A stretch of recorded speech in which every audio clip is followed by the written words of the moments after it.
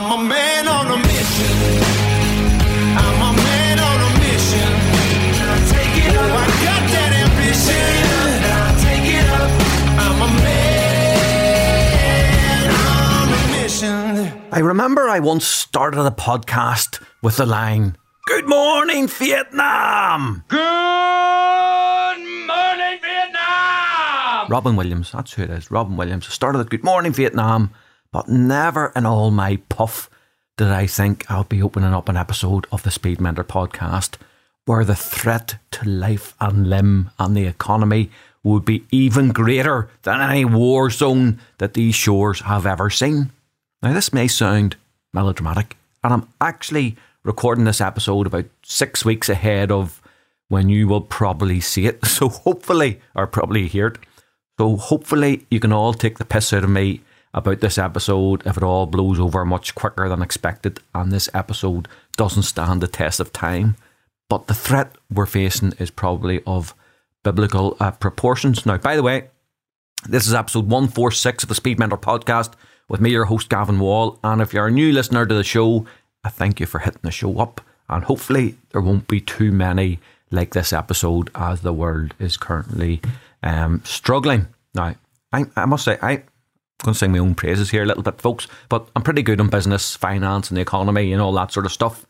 But this is on a scale like I have never seen before. Now, the 2008 property-related crash is going to look like a teddy bear's picnic on Walrus Island compared to the 2020 corona crisis.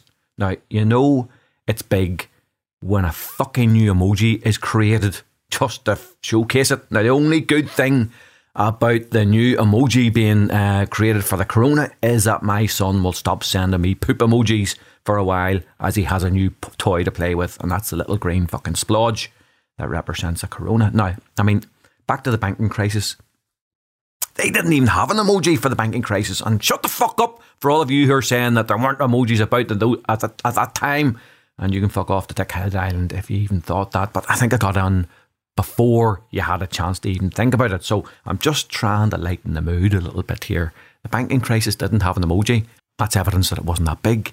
But the corona crisis, it has an emoji, or the corona has an emoji, the little green splodge. Okay, now, I was doing a post on LinkedIn this morning about why Northern Ireland will get through this. Look, for the purposes of this episode, just swap out the name of Northern Ireland just swap in the area that you live in, because I know that many of you live outside Northern Ireland, and hopefully the episode will work just fine for the area you live in. Although my gut is that for all sorts of reasons, and I might come to them later in the show, Northern Ireland is best placed not to take advantage of, but best placed not to have the downside that some other areas, like London, for instance, might have from the corona crisis. I think we're best placed, even ahead of the south of Ireland and Wales and all the rest. I think we're really well placed. But anyway, only time will tell. And we will get through it. But the cost of the whole thing will be like nothing we've ever seen before. Now, a quick caveat, as I say, because I am worried about this. I'm recording this about 6 weeks ahead, so anything could happen. Who knows? COVID may have caught me in its crosshairs by the time that you hear this episode, but I think that's unlikely as I'm self-isolating on Walrus Island. And as I've always told you, only a few select people get to Walrus Island, and nobody knows where the island is. So we're safe on Walrus, as we're now quarantining every new inhabitant here just before we even let them in. And you can't fly here in any event other than on my private jet, and no one gets on my private jet, so you're not likely to arrive here in any, unless you swim. You need to be a good swimmer. Anyway, for all you, and by the way, if you are a first time listener and you're hearing all this stuff about Walrus Island, God help you, you won't have a clue what I'm talking about, but there will be some decent content hopefully in the episode anyway. For all you lot still stuck on Walrus, how can I cheer, and all you lot who aren't on Walrus, how can I cheer you up? Or more importantly, how can I help you get through this? If only I could get through this. I gotta get through this. I gotta get through this. I gotta make it. I'm gonna make it through. Give me just a second and I'll be alright. Surely one more moment couldn't break my heart. Give me till tomorrow, then I'll be okay. Just another day and then I'll hold you tight. When your love is pouring like the rain, I close my eyes and it's gone again. When will I get the chance to say I love you? I pretend that you're already mine. Then my heart then breaking every time I look into your eyes. If only I could get through this. If only I could get through this. I gotta get through this. I gotta get through this. If only I could get through this. Only one more moment and I'll make you mine. I don't know if I got the tune. I was struggling with the tune just there at the start, folks. I'm not quite sure, but in the middle I really got into my flow. I was really nailing it, and just real crescendo right to the end of that song. And that was a guy called Daniel Bedingfield. Now, I wonder how Corona is treating Daniel. I've absolutely no idea. If you know him, maybe you can give him a shout and get in contact and tell him to hit the show up, and we'll maybe do a wee feature on past heroes. And just as I was saying that, I was thinking, didn't his sister, I think his sister released a few songs also? She might even have been more successful than him. I don't know. But you know what? I remember a few weeks back to the episode anyway. I remember a few weeks back, I did REM, It's the End of the World as We Know It. I don't know whether there's a bit of a theme starting to build up here. I think that was the time that Trump tweeted about World War III or something like that. It was back in January. And that could easily have been a much more appropriate song for this episode. But I'm starting to worry. That's 2 episodes like that done already in the first few months of the month. But you might have noticed that I'm rambling a little as I haven't decided where this episode is going to go yet. I've actually so much to choose from. I mean, we could do an episode on, firstly, we gotta get through this, a resilience sort of a type episode. Or I could do an episode, I could tell you a load of jokes, maybe some black humour, some Ulster, do you know, you don't know whether to laugh at me or punch me in the face type of stuff. Or thirdly, I could do a head in the sand episode like the politicians did for too long, probably on the Corona. Or fourthly, I could do some financial advice around paring back your costs and where to target your spend. Or maybe fifthly, I'd do a Mystic Meg and give you my predictions for deaths. Sounds a bit ghoulish. And by the way, as I've said, Northern Ireland, don't believe the scare stories. It's not going to be anywhere near as bad on the deaths front, but do all the things that you're being told to do. And I do also statistics and predictions about drops in GDP or the length of the depression. And it will be a depression, folks, not just a recession. Our number 6... Maybe I could do an episode on black swan events like the 2008 property crash or this Corona crisis and how to make sure you take advantage of any opportunities that come along. Or maybe seventhly, I could do a talk about how I survived 2008 despite losing every penny I had, going from multimillionaire to living in my sister-in-law's back bedroom for 5 years with my wife and kids.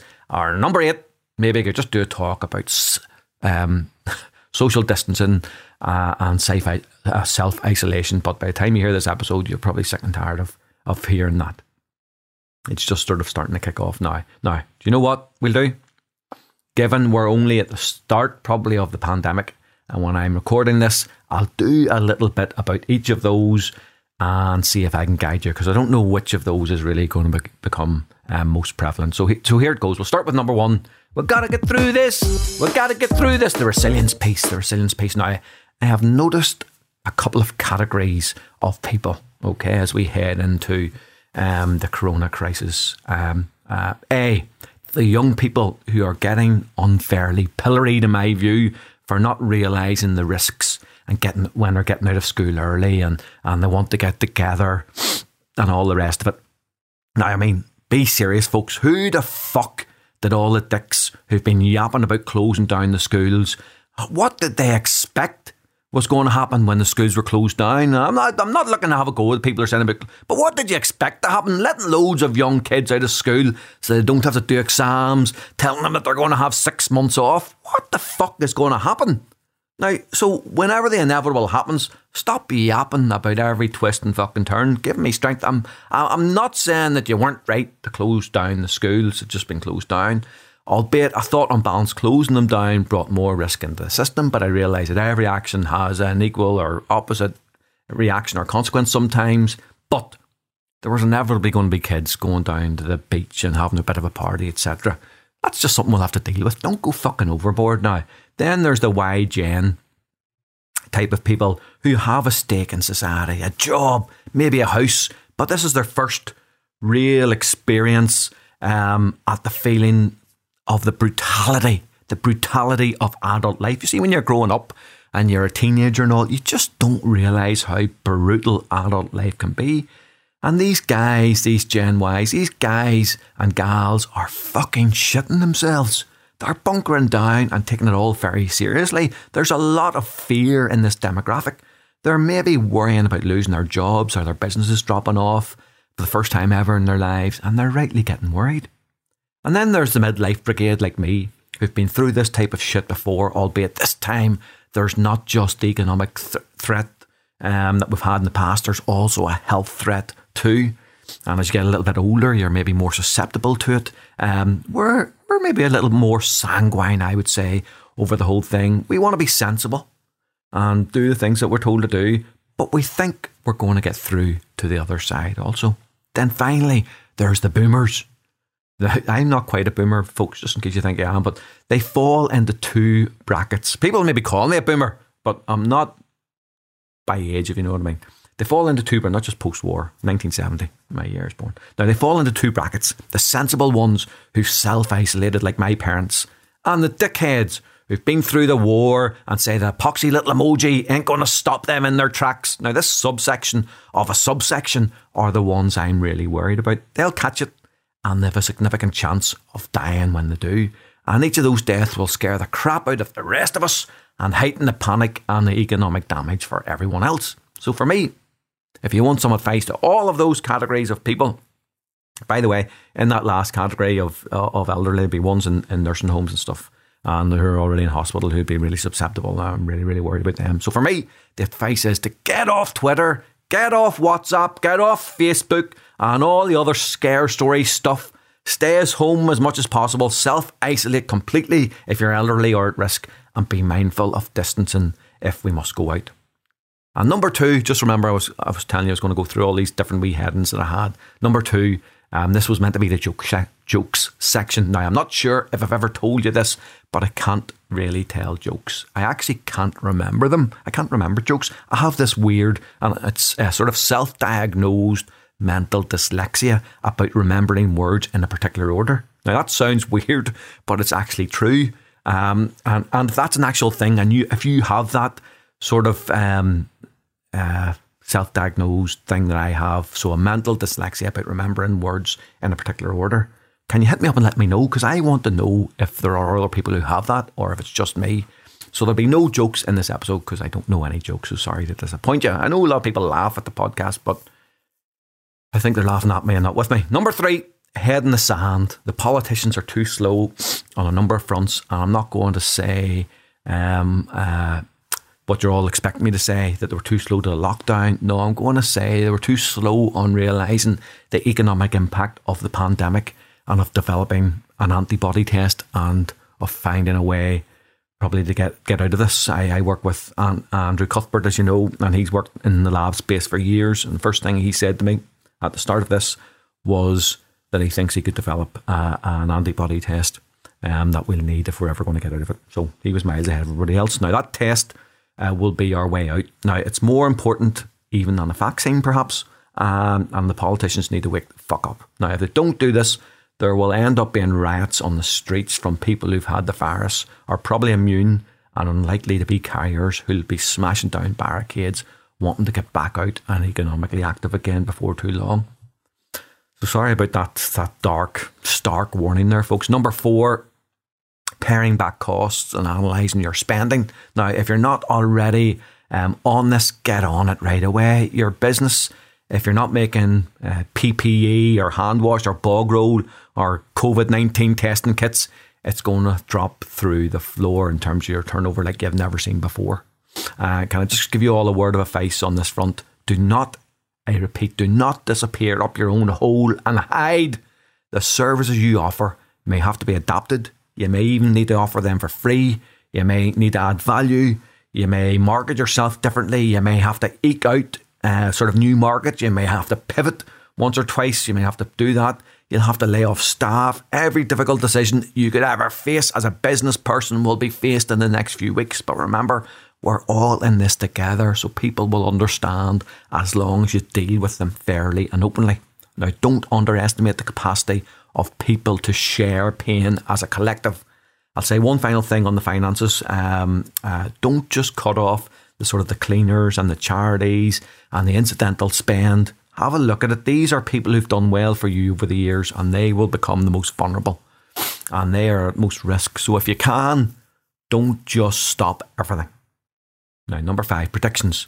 Remember, I'm doing this a long way out, so this could look very stupid by the time it reaches your ears.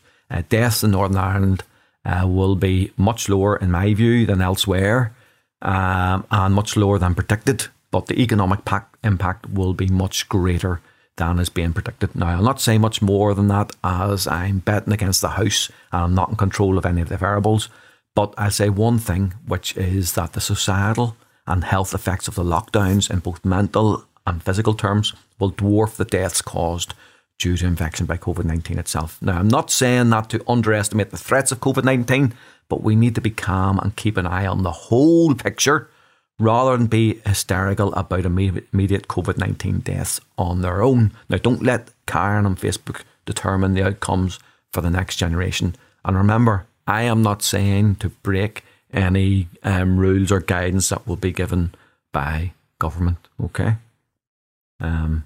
Self-isolation for the old, elderly, and for the at-risk, social distancing, clean your hands, and work from home if you can, okay? Number 6, this is a pure Black Swan event.